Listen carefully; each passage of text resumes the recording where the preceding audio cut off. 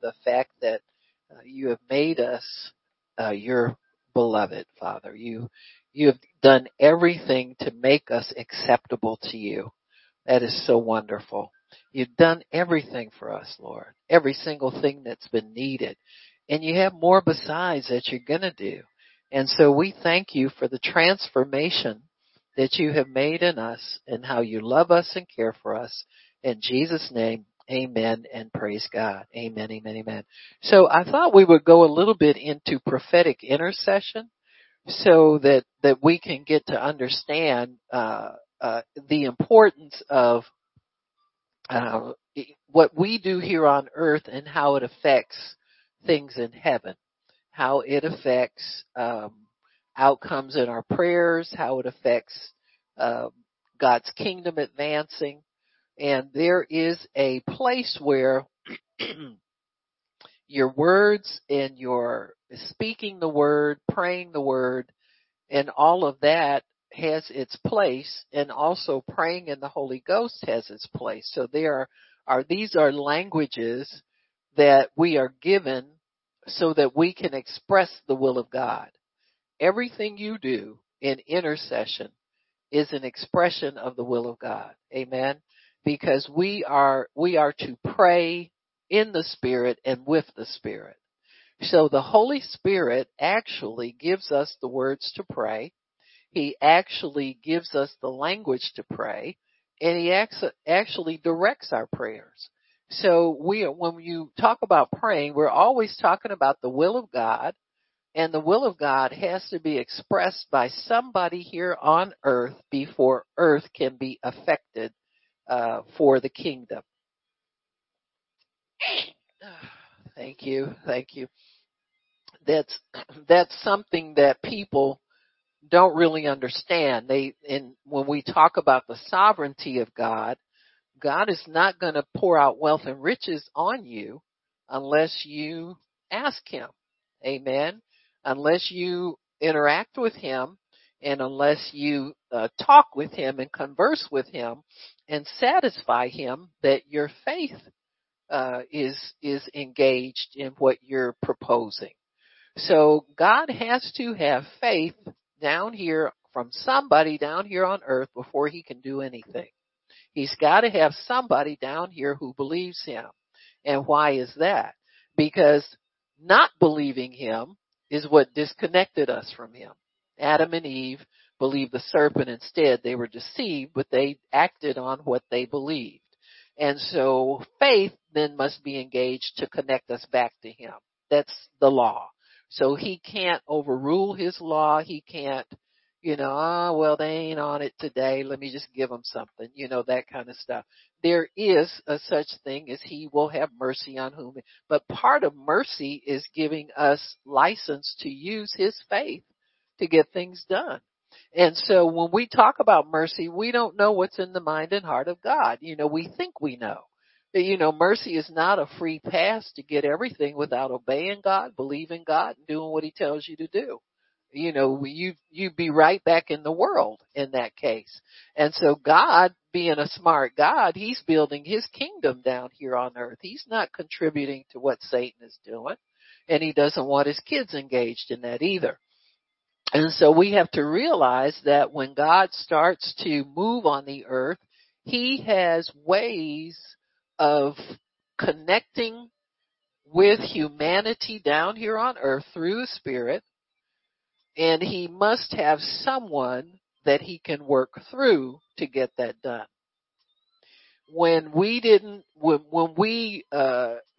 God gave Israel the law, and when it got evident to God and to them that they couldn't do the law, they tried, but they couldn't do it. He still needed a man to fulfill the law. So that's why he sent Jesus.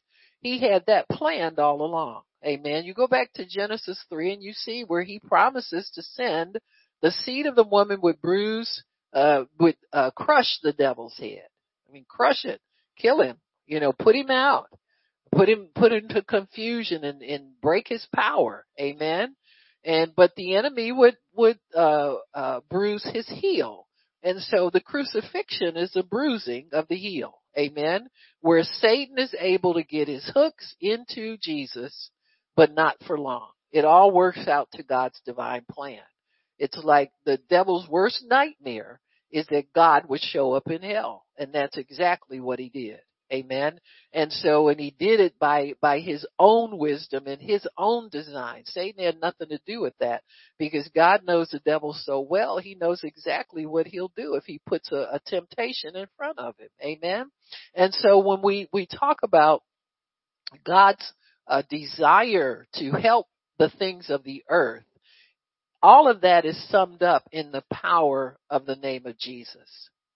Everything that God wants to do on the earth is done with the authority of Jesus' name. Why? Because he has all power. It was put into his hands, and he has given us keys and access to that power as God sees fit for us to do it. You just can't go and get everything you want from God all in one day because you have keys. Keys don't work like that. There are different doors that he gives us access to and different things, but we have an inheritance behind those doors. And when you get an inheritance, you get it in increments. You get it according to how the one who has given it to you, the way he distributes it. You know, there are certain things though that we can receive just on faith and assume they belong to us. Salvation is one, healing's the other one. Amen.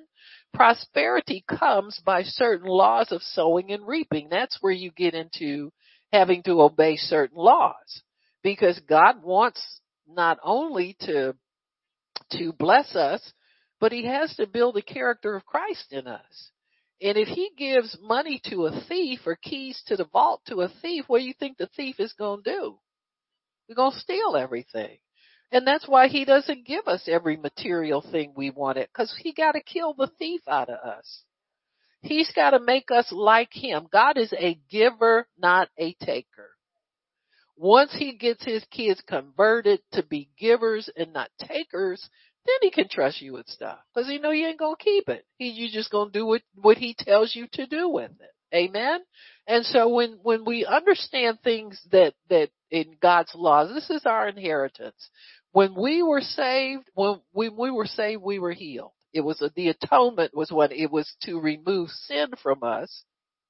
But money is something totally different.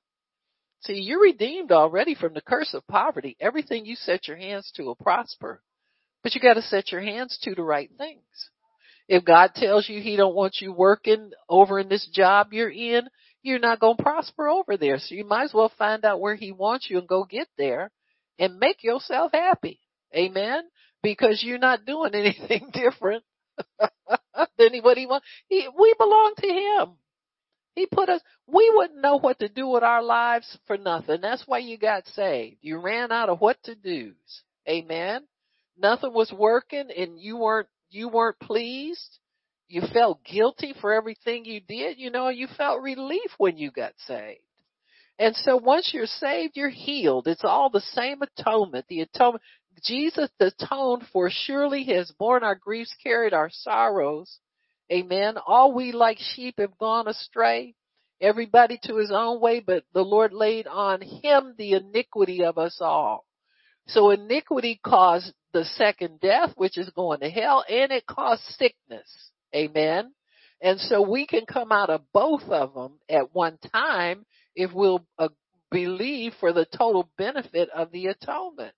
You don't have to wonder if God's going to heal you. If you're already healed, you can claim that because of the bloodshed. There's been nothing's standing between you and getting rid of symptoms, getting rid of pills, getting rid of heart attack or the need for oxygen, the need for blood transfusions or pills or anything like that. There's nothing standing between you and receiving that. So receive it. And then let your mind start to adjust to it. Amen. What robs us is our way of thinking. But what about? But what about? But what about? But what about? But what about? I think, well, why don't we just get a big boat and name it the But What About boat, and let people jump in there when they want to doubt if they're healed. Nobody doubts if they're saved. You know why that is? Because that's so far off. You don't even have to worry about it. But them pills look at you every day. Huh? Them symptoms look at you every day. So you gotta risk something. You gotta risk being wrong. You gotta risk looking silly. You gotta risk sounding crazy. Amen. Which never bothers most of us.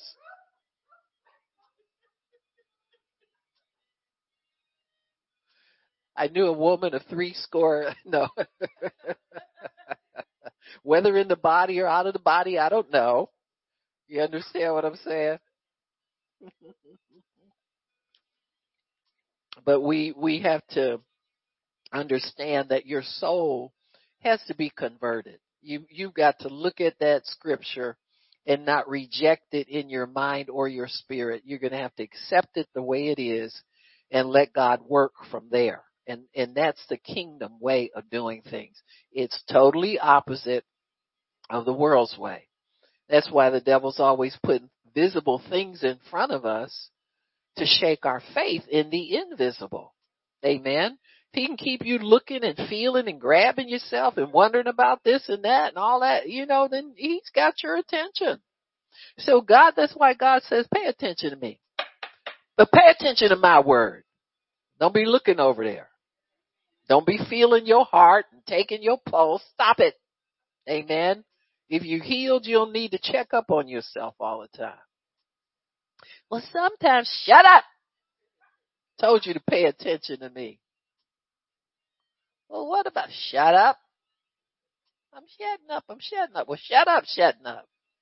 You understand me? Let's cut it out. And so once we allow ourselves to settle into what the word is telling us, then it springs forth. Because you can get a healing and kill it yourself with your own negative thinking. Do you understand what I'm saying? And so you will have to pay the price, pay attention, consider not, do everything Abraham did, for his strong faith. And you got to want strong faith.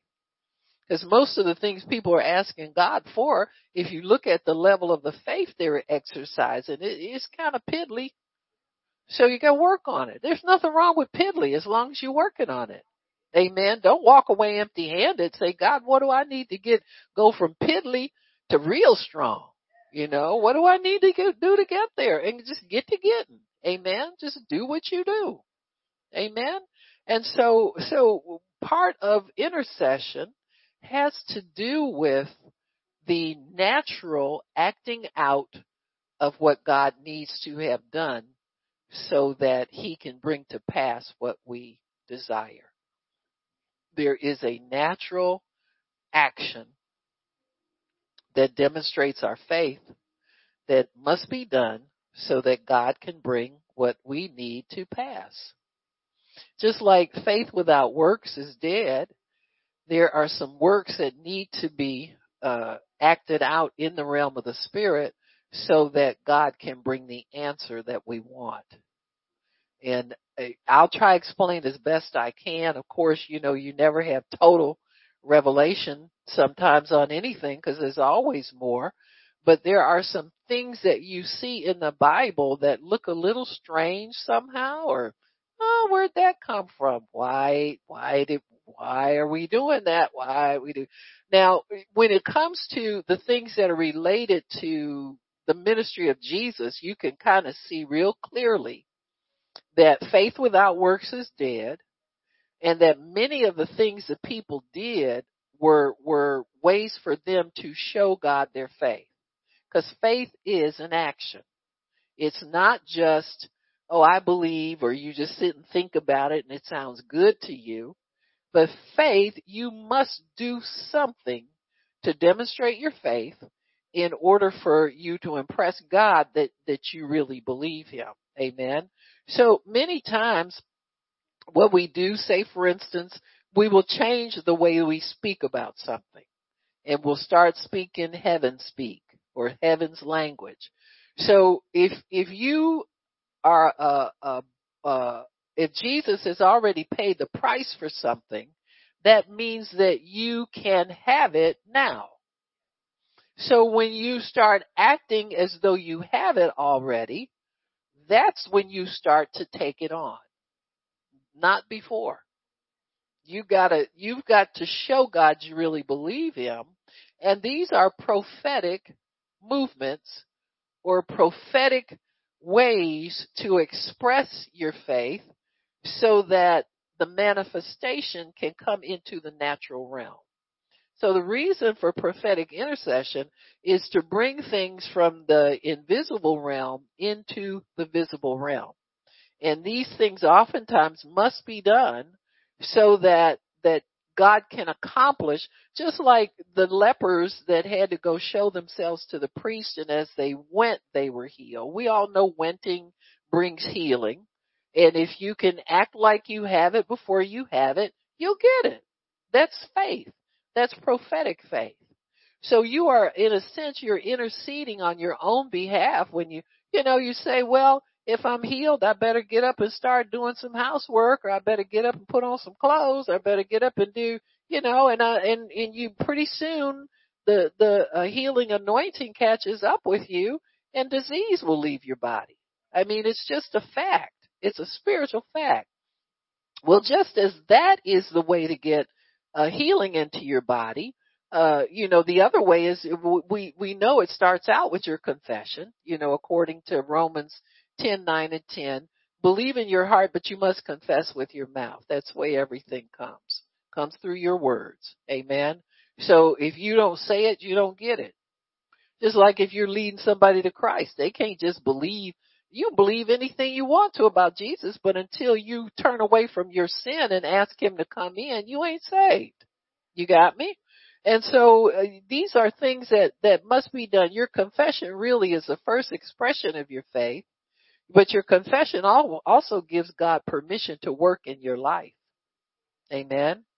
You see a lot of people that say, well, I'm called to this and I'm called to that, or I stand in this office, and they ain't standing in nothing, not even, they ain't even standing in a good pool of water, And so why? Because God's never offered it to them and they've never accepted it.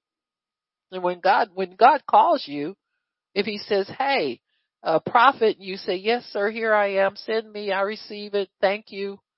That's me. I'll work for you. You got to say something. But you say it in response to an invite. If you never get invited to the dance, don't buy no dress. So you got a lot of self-titled people that's never been invited to the party.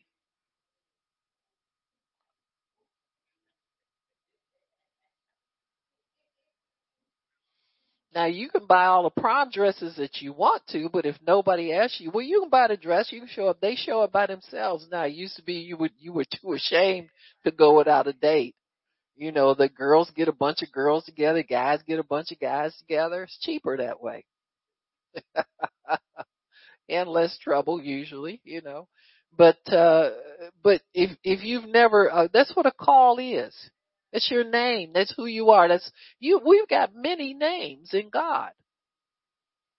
Son, daughter, beloved, righteous. Amen.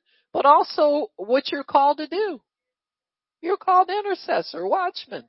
Amen. If you're called to the fivefold, evangelist, pastor, teacher, prophet, apostle, whatever it is. But you got to be called that first before you can respond to it. Other than that, it's just imaginary call. If there's never any signs of that office that follow you, forget about it.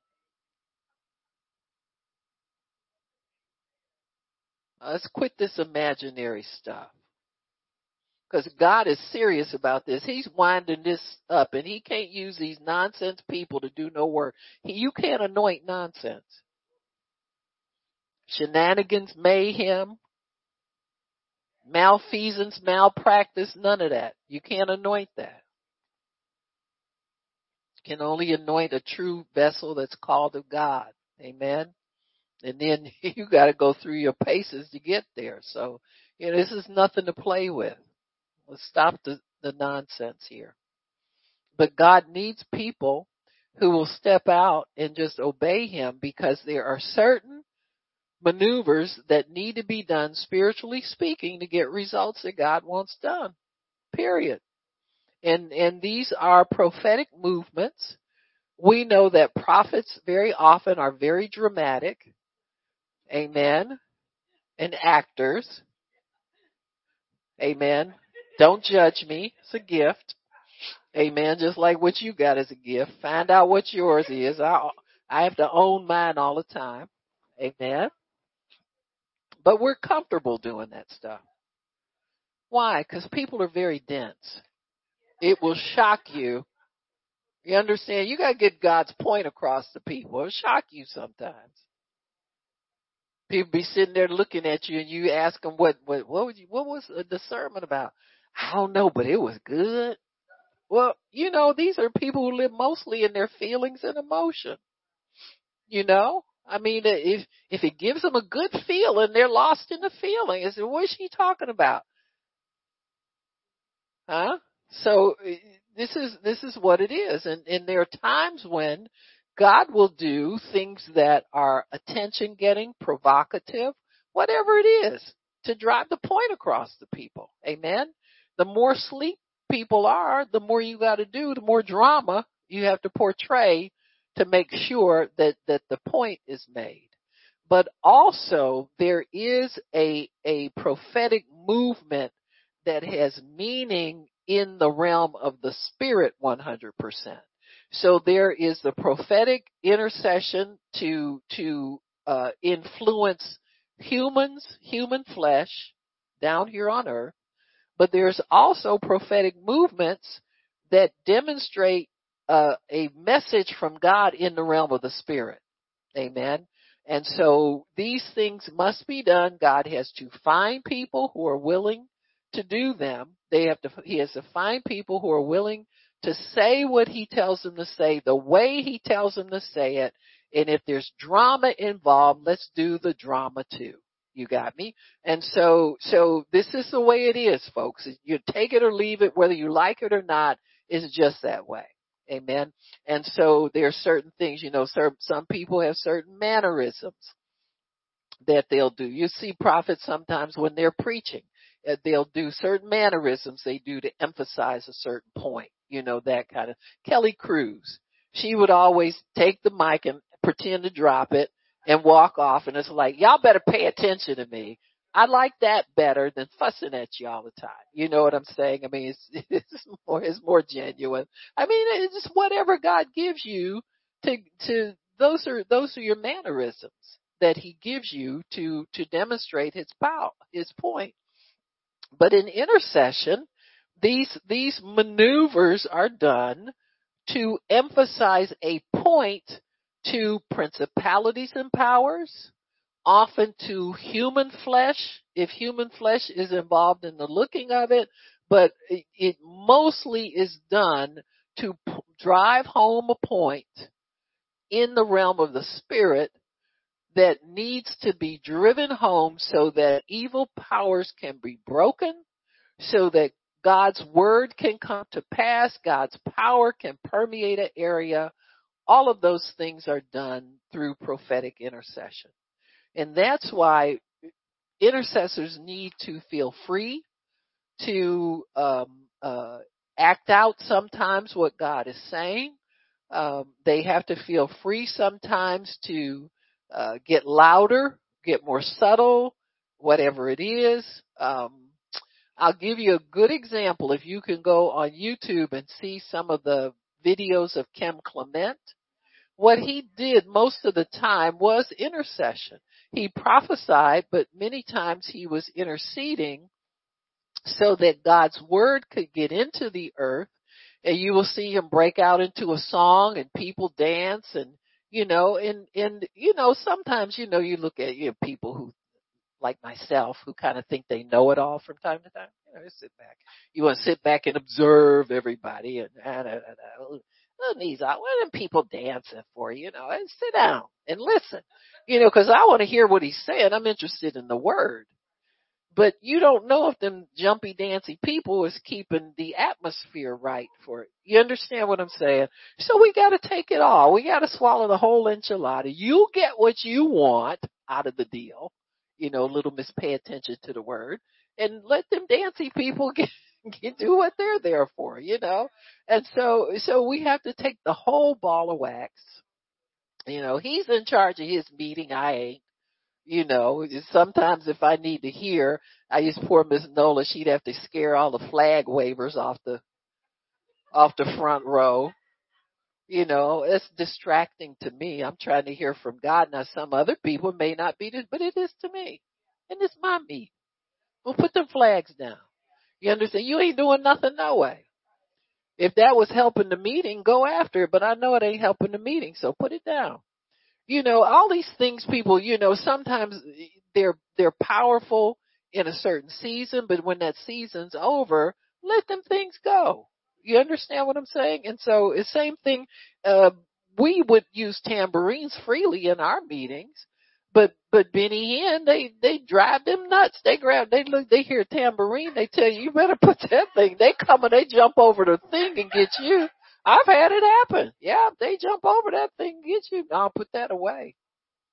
And if you kept banging it, they took it from you or something. I don't know what they did, but I put mine right back in my little bag, Because, tambourines was a thing after a while. You just, the atmosphere, it helped some atmospheres, but his it didn't. See, it was a distraction. So these things are very important to observe and understand that they have meaning. And there are certain activities that have spiritual implications, especially when when the Holy Spirit is orchestrating and you want him to dominate a meeting, you have to be careful to know what things help that and what things hinder, and work with what helps. Forget about what hinders. So, okay. So anyway, the prophetic intercession. So let's go to Exodus chapter 17, and we'll see one of the battles of that Israel came into. Their first battle, actually, because they were still in the wilderness, just coming out of Egypt, and so they get attacked by the Amalekites, and there's a response that God has to give them in the spirit. Now, God told them that he was go with them, he would fight for them, go before them. He told them all those things. But after a while, God has to show you that what he says is true. We all have to experience that. And so when we get to the first battle, something interesting happens. And it starts in verse 8.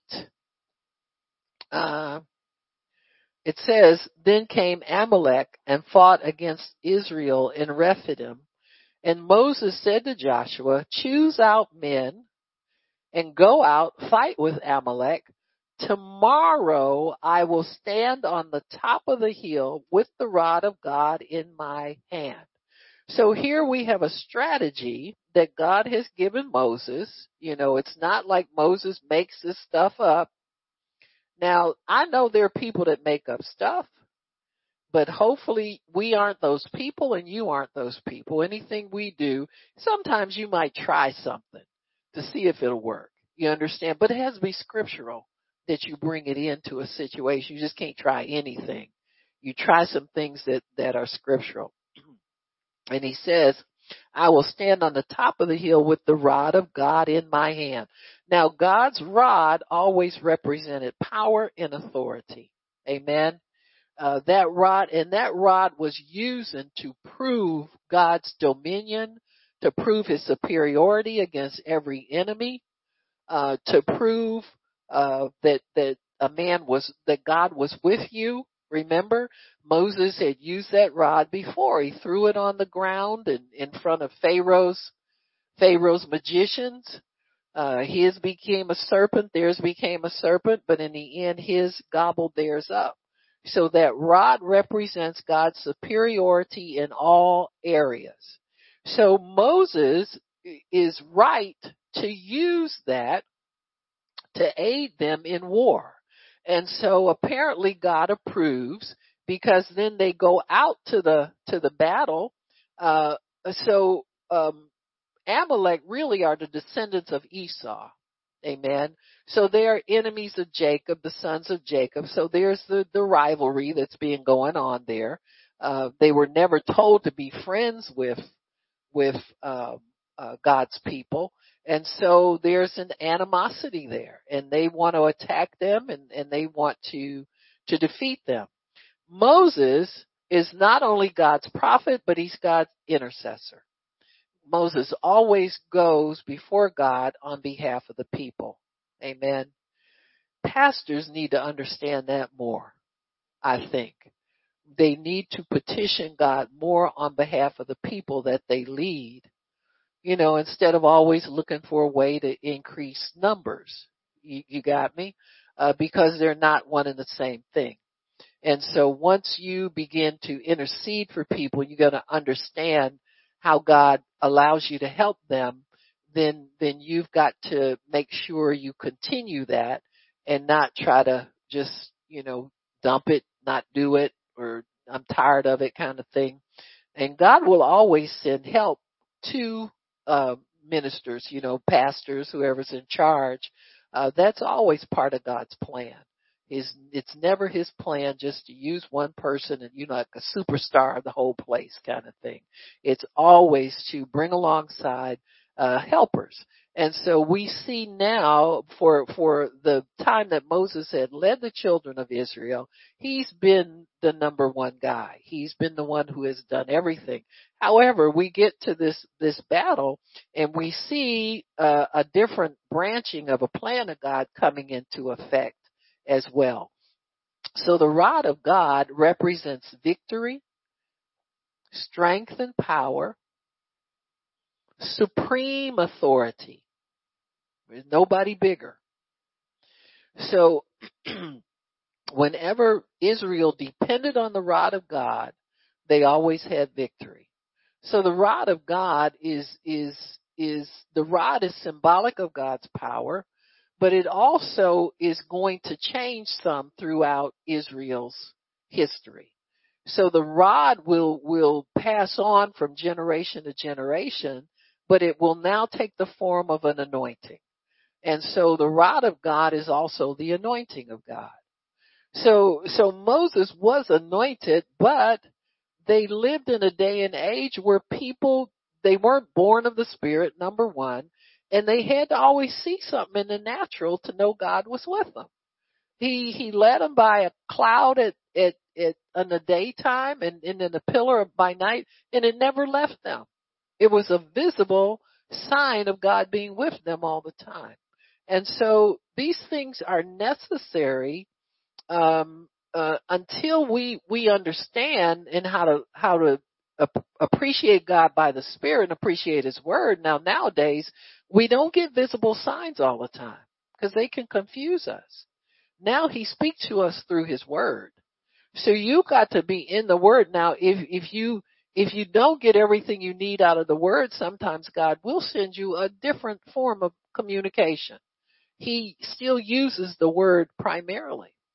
So his first line of communication with his kids is you reading your Bible as an individual. He's speaking to you through the Holy Spirit. The Holy Spirit tells you what you just read, interprets for you, and gives you the message of God. Secondarily, he uses the ministry gifts, uses preachers. So when you go to church and you hear your sermon or you hear what God has prepared for you, he speaks to you again, but it's still the Word. Third, he will use the gifts of the Holy Spirit like prophecy. It's still verbal. It's still the Word. He can also speak to you in visions and dreams.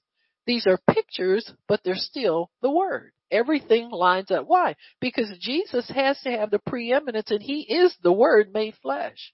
So He must have the preeminence in everything. So the Word's got to come first before anything will come into the earth, before anything will manifest, where anything comes good.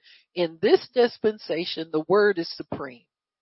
Amen. He honors His Word above His name. And so we have to respect that and understand that and not look for a sign. Amen. You look for God through his word, and because the word is totally by the Spirit. Amen. You hear it naturally in your ears, but it gets translated, interpreted in your spirit. And so God is spirit, and he wants to talk to us through our spirits. That's a candle of God, is the spirit of man. And so this is how he communicates and deals with us in the now. At times he will give a demonstration, amen, of his power, demonstration of his word, but it's mostly to confirm the word after it's been spoken or after it's been prayed. But if we back up to where Moses were, those people didn't know God. They didn't have any law. They were just out there trying to feel their way. And so then God begins to use this rod as a way to speak to people, to set apart certain of his servants so that they will know who to follow. You follow the guy with the rod, because every time we get in trouble, the rod comes out and it works for us. Amen. When we got thirsty, God told him to hit the rock with the rod and water came out. So that rod and that man is connected. So we got to know that's where God is. You got me? So God has to give a visible sign to people who have no clue who he is. Amen. And it grows from there. So we have grown in our understanding of who God is from the man with the rod, and wherever the rod was, that's where God's power was, and we follow that, and we don't follow these other gods over here. Amen. When the rod was missing for 40 days, what happened? Huh? What happened? Huh? Well, yeah, and they made a golden calf. They made something else to follow. So people will follow something. Amen. And Moses went up to talk to God. They couldn't wait to turn around and do something different. So, this is just the way things are. And so when he comes back and, with the law, and so they're working through the details of the law, but Moses is still the guy with the rod. The rod's got the power. The rod is where God is. And so we let that man and that rod do their thing. So it says here, Moses, Aaron, and Hur, verse 10, went up to the top of the hill. Joshua did as Moses said to him and fought with Amalek. And all of this is happening at one time. So it's not like Joshua's down there fighting and they still got a hump in their back trying to get up to the top of the hill. Chances are very good they went up there first and the battle began. It says, and it came to pass that when Moses held up his hand, Israel prevailed. And when he let down his hand, Amalek prevailed. So this is prophetic intercession to win a warfare. That holding up his hand has no power in it at all in the natural, but in the spirit it spoke volumes. Here you have a man that's been given instruction to God, and if he can be obedient to God, they'll win. So it's always incumbent upon the leader to show leadership and learn how to win things for the congregation in God. Amen. You can't have much of a congregation of winners if the leader isn't a winner. And if the leader isn't determined to stay close to God and get the victory. Amen. You got to have that. And so in so many churches, we don't have leaders. We got people just show up and talk and, they dance around. Nowadays, people, it's all performance. It's 100% performance. Why? Because these people have not been taught. They don't have much discipline, but they have, a smile and they have clothes and they can draw people in, and this is what they do. And they're going to be held accountable for that. You don't pin up a bunch of people and tell them you're representing God and give them a lot of nonsense to eat. Amen. And so you got to have real food, folks. If you're going to survive, you got to have real food. And it says when he put his hand down, Amalek prevailed. So he saw this and he made up his mind, man, I got to keep these arms up no matter what, because Every time I put my hand down, somebody down there gets killed. And you don't want people getting killed. So you can't lay down on the job. So you search God for a way to assist yourself to do what needs to be done. So it's apparent that Moses needs help and that he's going to take some helpers with him instead of going in anyway and failing. He decides to humble himself and take some help with him. And Moses' hands, as it says here, were heavy. Amen. In other words, he hadn't worked out at the gym enough, I guess, to keep too busy fasting. You know what I'm saying? He ate much. So his hands got heavy. And they took a stone and put it under him, and he sat on the stone, and Aaron and Hur stayed his hands up, the one on one side and the other on the other side, and his hands were steady until the going down of the sun. And Joshua discomfited Amalek and the people with the edge of the sword, and the Lord said to Moses, write this for a memorial in the book. Amen. Write this down, Moses. So really, God is making ordinances and laws for them as they go. And so as he's going, they are finding out things about God, what works, what doesn't work, and they have to make note of them when God says to make note of it. And he says, and rehearse it in the ears of Joshua, for I will utterly put out the remembrance of Amalek from under heaven. Why is this important for Joshua? Why do we have to write this down? It says, and Moses built an altar and called it Jehovah Nissi. Amen. For he said, because the Lord has sworn that he will have war with Amalek from generation to generation. Amen. What does Jehovah Nissi mean? I forgot to look that up. I'm looking. A banner? Yeah. Okay. So really now, and this is important. I'm sorry I didn't look it up. I thought it meant the Lord our banner, our standard bearer, the one who holds up a standard in the presence of the enemy. When the enemy comes in like a flood, he will lift up a banner or a standard. Standard is just who you are. It's, and the banner is in the spirit. It sends a message to the enemy. And so this is what the banner was for. When you see people going out to war, if it was the England against France, whoever was the ruling house in that nation, they had an emblem on a banner and it went first in the war. So the standard bearer was what the person was called. They carried a banner into the war. And you looked at it and you said, oh, who is that?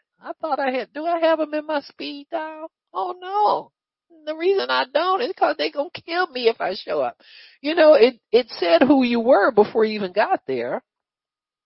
And if the enemy felt like he could challenge you, war happened. But if he saw that standard, he said, no, we better tuck tail and run because we get mixed up with these people. It's a whole lot more of them coming. You got me? Amen. And so this is why every country has a flag. We're probably the only country that burns ours like a bunch of idiots, make it mean nothing. And they're trying to live without any rules and laws, have at it. I'm living under this one nation under God. I don't know about y'all, but I'm no match for all these other nations by myself. And so this is why you have a flag. Your flag is symbolic of who you are. We represent God, honey. I don't care what anybody tells you. When they start burning flags, they're only after one person. That's God. You got me? Stupid. But anyway, people say, well, everybody else has a day, for God, you got Christmas and Easter. There's no holiday for the atheists. Yeah, it is April Fool's Day. Because the fool has said in his heart there is no God. So they got a day too. Amen. So I don't know how I got over there, but anyway, Moses' hands were heavy, and they set up a statute and an ordinance that God was going to drive Amalek from under heaven. What that meant was for generations to come, don't make friends with these people. They attacked you, and God fought for you and defended you, and now God's got them on his naughty list. So you don't make friends with them. You don't make any covenant with them. You don't spare them anything. You don't let them pass through your territory. They are the sworn enemy, not only of you, but of God. Amen. So God is the one who chooses our enemies. Amen. You don't choose your enemies. People can't do anything to you. Forget about, they talking about me. You need to be talked about. Probably. And not in a good way. You start doing some nice things, people won't talk about you so much. And you quit imagining yourself to be more important than you are, and you wouldn't care what people think anyway. You got me? It's too much of you around. You know, you see these little things, these so-called prophecies. God's gonna bless you in front of your haters. He don't get involved in your petty crap. Are you kidding me? And you don't even know how to get bread on the table every meal. You worried about haters. You better go get you a job.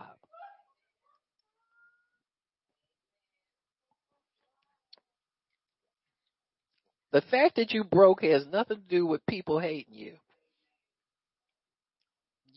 You just don't have nothing in your kitty. You need to be trying to figure out how to manage your finances so you can have something. Amen. Terrible. So God makes an ordinance that he will take up the battle against Amalek from this point on. Nahum 1:9 says, what do you imagine against the Lord? He will make an utter end. Affliction shall not rise up a second time. So Amalek is going to go about their business if they got any sense. But if they do strike again, God will be there to defend you again. Now, this is a really important principle with God, that once he has fought one battle for you, he's going to show up again the next time that enemy hits you. You got me? If he's paid a utility bill before you that you, oops, forgot it. Where's the money? Oops, I forgot it. You understand what I'm saying? You ain't forgot to pay no bill. You didn't intend to pay that bill. You ain't forgot nothing. And the people that you owe money to, they don't care to hear an excuse. They just slap you with a late fee. That cuts out all controversy about it. They don't care why you didn't pay it. When you gon' pay it all, as long as it goes unpaid, you get a late fee on that. So they don't have to listen to your lies and your made up stories about why you didn't pay on time. Amen. Amen. So that's a money settles all. You know, it speaks volumes and it settles all things. So God said, because the Lord has sworn that the Lord will have war with Amalek from generation to generation. So God has sworn in your life that he will have war with poverty from generation to generation. He's going to help you fight that. He has sworn from generation to generation that he will have war with disease, that he will have war with the devil when he tries to stop you from going forward doing what God. He will have war with your Amalek. Amen. Your sworn enemy, the one who fought you from before you were, when you were in the womb. Amen. Remember that Jacob and Esau fighting over who was going to be born first? Amen. And so God, these enemies are sworn enemies against the human race. And that's why God fights them for us. He knows if you can't get money, you're not going to live very long. If you don't have shelter, you're not going to, all of these things, he's fighting for us to be able to obtain these things. And so he will be there in the fight with us for the things that we need and the things that he's already guaranteed that we will possess. So Nahum 1:9 tells us this is a principle. Affliction will not rise up a second time. In other words, anybody who attacked you and you withstood and God was with you and you prevailed, you will not have to face them over and over and over again. Once you get victory, it's a total victory. Now, Moses having to lift his arms represents really God's covering and God's prevailing in that war. Him standing there and letting the heavens see that he was depending on God and God alone. He did not lift the sword. He did not speak a word. He just lifted that up to God, and God prevailed. And so there are certain activities that God will have you do in the realm of the spirit, which will cause him to prevail. Sometimes when you'll find yourself praying, if you pray in the Holy Ghost, you pray in tongues, you'll find your tongues may change in volume, they'll change in content, they'll change in duration. And so that's one aspect of prophetic warfare, because in your spirit man perceives something that needs different attention than what you've been giving to it. Amen. I always say your pocket change tongues versus your, you know what I'm saying? Because there's a tongue that we pray to edify ourselves, and you need to do that to keep your spirit strong. But if you're in the realm of the spirit and you run into an obstacle in there, you have to use the volume of tongues that the Holy Spirit releases through you so that you can move that obstacle out of the way.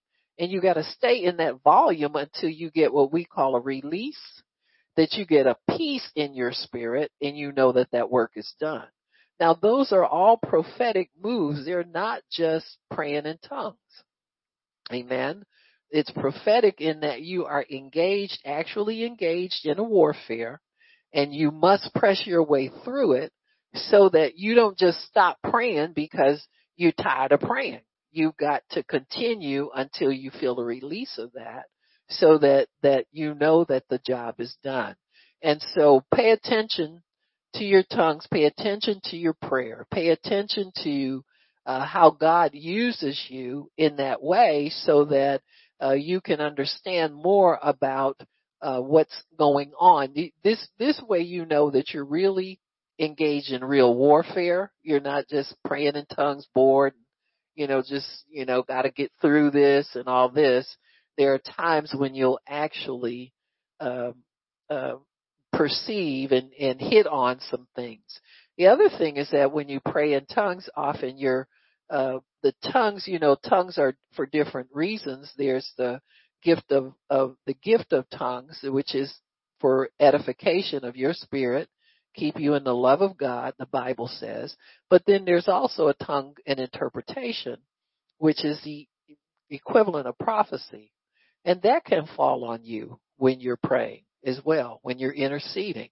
You just feel it flip over sometimes, and God will start to speak to you or give you understanding of what you just prayed, or will pray through you something in English that you picked up the interpretation of in the realm of the spirit. And so the tongue's interpretation is not just for public speaking. It's to help you understand what you are saying, because God wants to send you a message and he don't want it blabbed everywhere. Oral Roberts, he said that was how he got the plan for the City of Faith and for everything he built out there. He said, I thank God for the gift of tongues, because I would go and walk. He would go out and walk the property that he was looking at and then bought it and all that. He said, and I would pray in tongues, and God would tell me back, interpret to me what I just prayed to him, or what I prayed through him. He prayed through me, and I got understanding of what I was to do. I got the plan of what I was to do.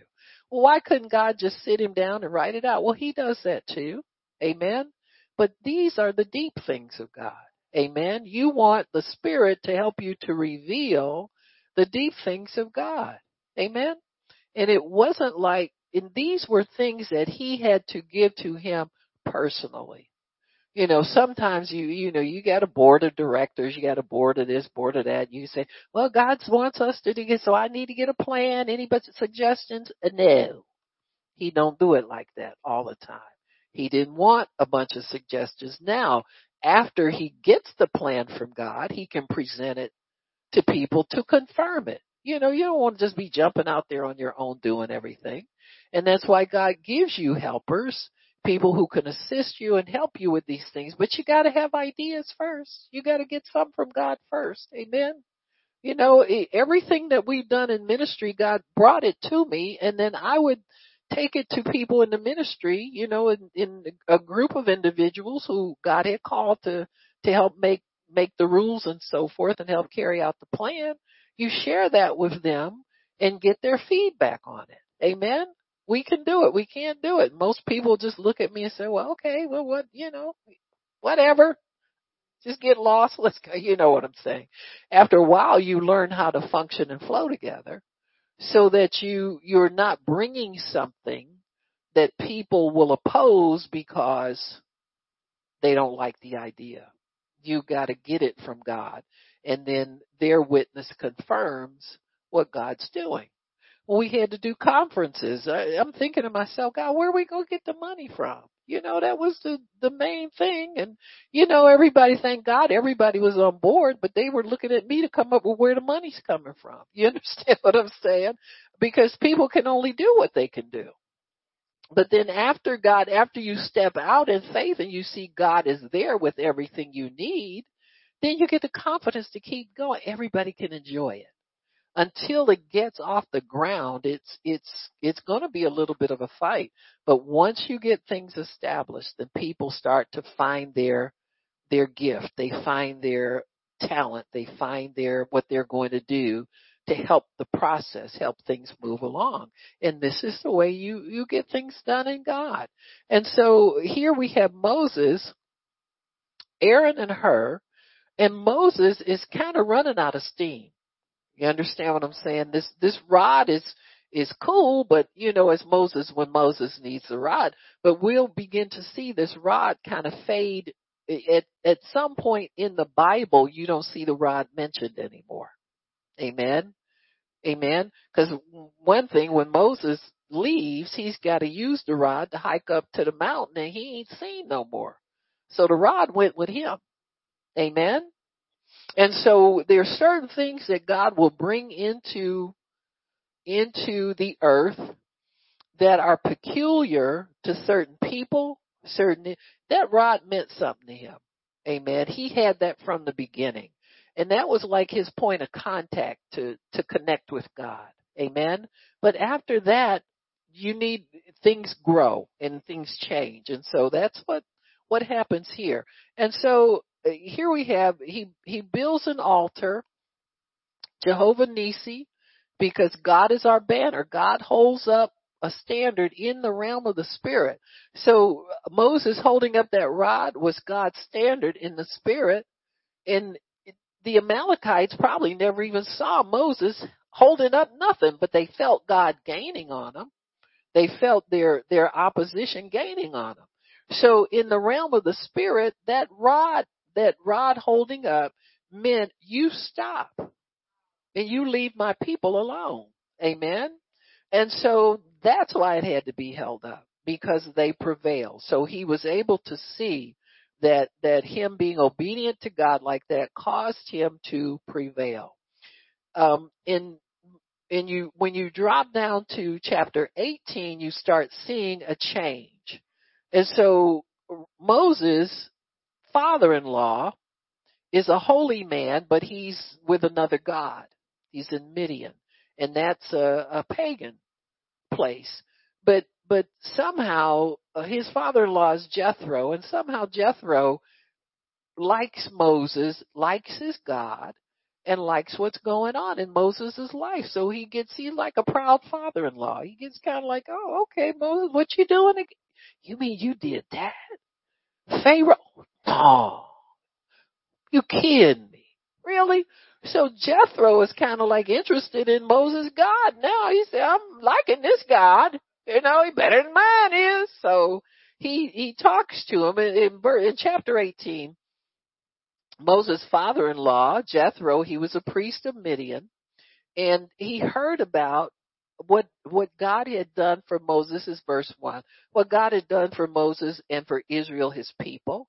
and that the Lord had brought Israel out of Egypt. So he's heard all of this stuff, and he goes to visit Moses in the wilderness. So he's so impressed, he goes to him, and Moses went out to meet him in verse 7. In verse 8, Moses told his father-in-law all that the Lord had done to Pharaoh, to the Egyptians for Israel's sake, and all the travail that had come upon them in the wilderness, and how the Lord delivered them from all of this stuff. And Jethro rejoiced for all the goodness which the Lord had done to Israel, whom he had delivered out of the hand of the Egyptians. Jethro said, "Blessed be the Lord who has delivered you out of the hand of." Now this is like him getting saved. When he starts to bless another God, that means he ain't blessing his God no more. So this guy's come on board. He's more or less converted. And it says, it says here, "Blessed be the Lord who has delivered you out of the hand of the Egyptians, out of the hand of Pharaoh, delivered the people from under the hand of the Egyptians. Now I know that the Lord is greater than all gods." So he's a convert. "For in the thing wherein they dealt proudly, he was above them." So he said, if he could top Pharaoh, he got to be God. Amen. "And Jethro, Moses' father-in-law, took a burnt offering and a sacrifice for God, and Aaron came and all the elders of Israel to eat bread with Moses' father-in-law before God." So this is a covenant that Jethro is saying, I'm leaving now. I used to be a priest for this God, but he got me nowhere.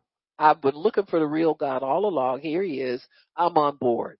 So they have a covenant meal, and that having a meal was symbolic of joining with somebody. "He makes a table for me in the presence of the people that used to be my enemies, but now they're going to be my friends." That's what that is. That ain't talking about setting up food for you in front of people that are your haters. You understand what I'm saying? I mean, why? What's the purpose of that? You can go eat in peace in your house.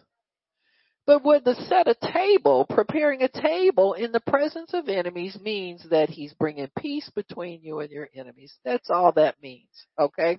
And so he says, "And it came to pass on the morrow that Moses sat to judge the people, and the people stood by Moses from morning to evening. When Moses' father-in-law saw all that he did to the people, he said, 'What are you doing? How'd you get an idea like this, Moses? Come on, man.' He said, 'I don't roll like that. Let me tell you how to roll, Moses.' And so Jethro, in his wisdom now, he gets a wisdom borrowed from his methods, but sanctioned by Moses' God, because he would not be allowed to speak into Moses' life like this unless God gave him a place there. So he sets Jethro up as a counselor to Moses, at least in this situation.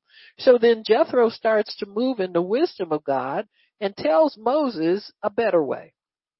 And Moses said to his father, "Because the people come to me to inquire of God, they have a matter, they come to me, and I judge between them one another. I make them like these laws." Moses' father-in-law said to him, "The thing that you do is not good." He said, "These people will wear you out." You got me?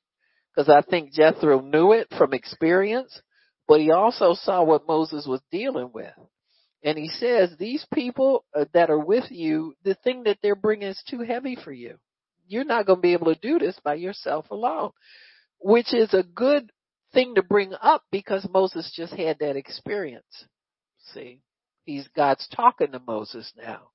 "Hearken now to my voice. I will give you counsel, and God will be with you." Wow. Jethro, that's pretty cool for somebody who just got saved. You know what I'm saying? And to the people to Godward, that you may bring the causes unto God. "And you shall teach them ordinances and laws, and shall show them the way wherein they must walk, and the work that they must do." So here Jethro's prophesying the 10 Commandments. He's prophesying the book of the law. He's prophesying all of this, that you're going to get to a place, Moses, where you're going to get this thing organized. You're going to get it orderly, and you're going to pass it over on to people who can help. He says, moreover, you shall provide of all the people able men such as fear God, men of truth, hating covetousness, and place such over them to be rulers of thousands and hundreds and fifties and tens. So he's laying out a total plan for Moses for how to organize his people, get the burden off of you for sitting there all day listening to they stole my cow. No, I didn't. That's my cow. I can prove. You understand what I'm saying? You hear that all day? And so Moses was glad to hear that. And he says in verse 23, if you shall do this thing, and God commands you so, then you shall be able to endure, and all these people shall go to their place in peace. So Moses hearkened to the voice of his father-in-law and did all that he said.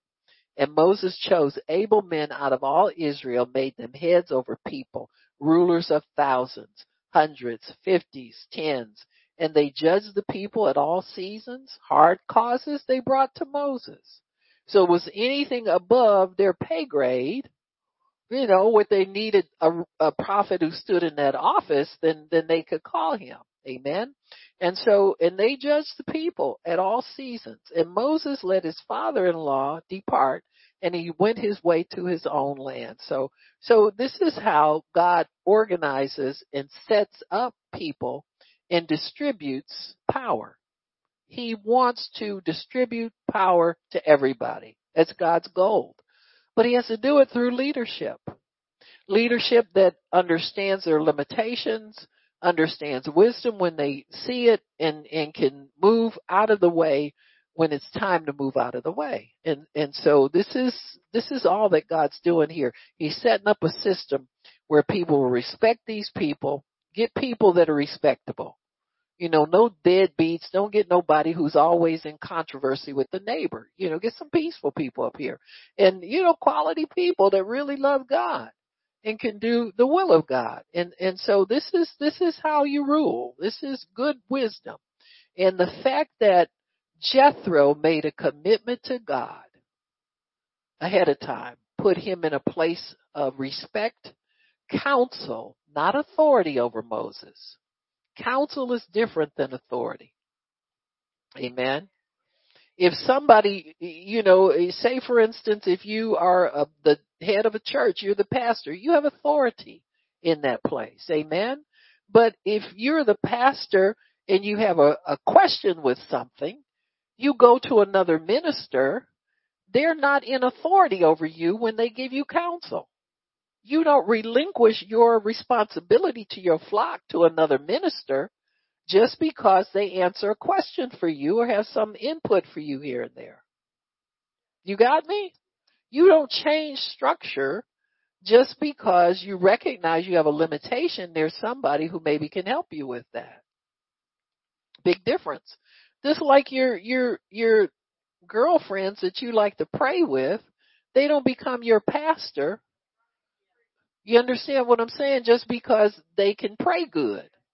You respect that gift and all of that, but they are not equipped to stand before God and be responsible for your soul. They don't have that assigned to them.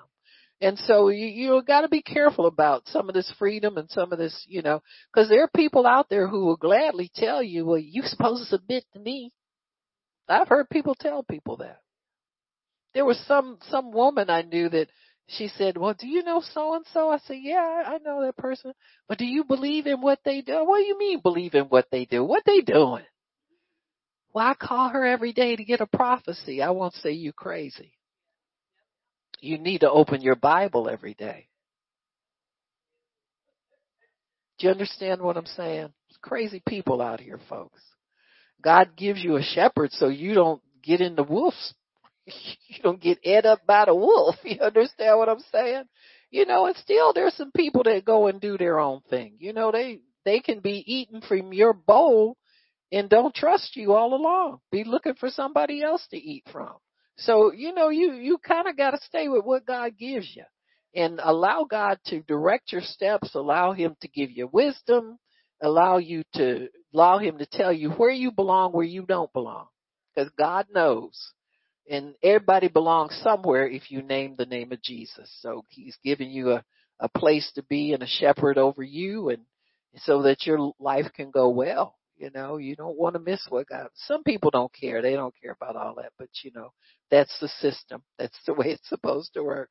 So I thought we would attack Pharaoh again because we've been talking about him, and I see where he wants to continue to take little children over the border as they come illegally in here.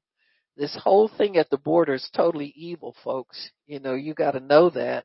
If you're loyal to some kind of party or something, you need to start asking God to deliver you, because you're loyal to God. You can't have two loyalties. And a lot of times people overlook things because their party is in power, but this is wrong. They've quote unquote lost close to 100,000 children. You got me? And they say the dark web, the dark internet is full of adults raping infants, toddlers, school-age children. They sell these films to one another. It's a whole, network of sick, satanic, evil people. And, we got Christians who will say there's no such thing as the devil and there's no such thing as hell. Those aren't Christians. You got me? So God is sorting us out and showing us that he has truth for us to live by. And you got to live by his truth every day. You can't have allegiances outside of where God puts you. So we're going to pray and put Pharaoh in his place. And, we're, thank God the people of Texas are taking a stand instead of letting those people run over. 10 million people illegally here, and our government's letting them do it against the will of the people. There are too many people that don't want this for us to say they're representing us when they do these things. So, Father, we ask you to raise up your people. Thank you, Lord, that we declare to you, Pharaoh, to let the people of God go so we can worship and serve the Lord.